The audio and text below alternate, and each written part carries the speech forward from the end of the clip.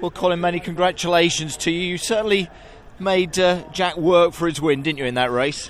Yeah, I'm really pleased with the BMW. To have that pace in the wet, you never quite know what you're going to get, on a slippy, greasy track. But the guys, Team BMW, did a great job with the setup, and had confidence from early doors to push, and the tyres come alive quite quickly, which is sometimes the thing that you're waiting on. So no, it's perfect start for the team, and good for the confidence. Excellent. You were both looking for that grippier line, if that's what you want to call it, and with about 6 laps to go, you put some pressure on him, or more pressure on him, but then did you just decide to back off? You just didn't want to take any chances?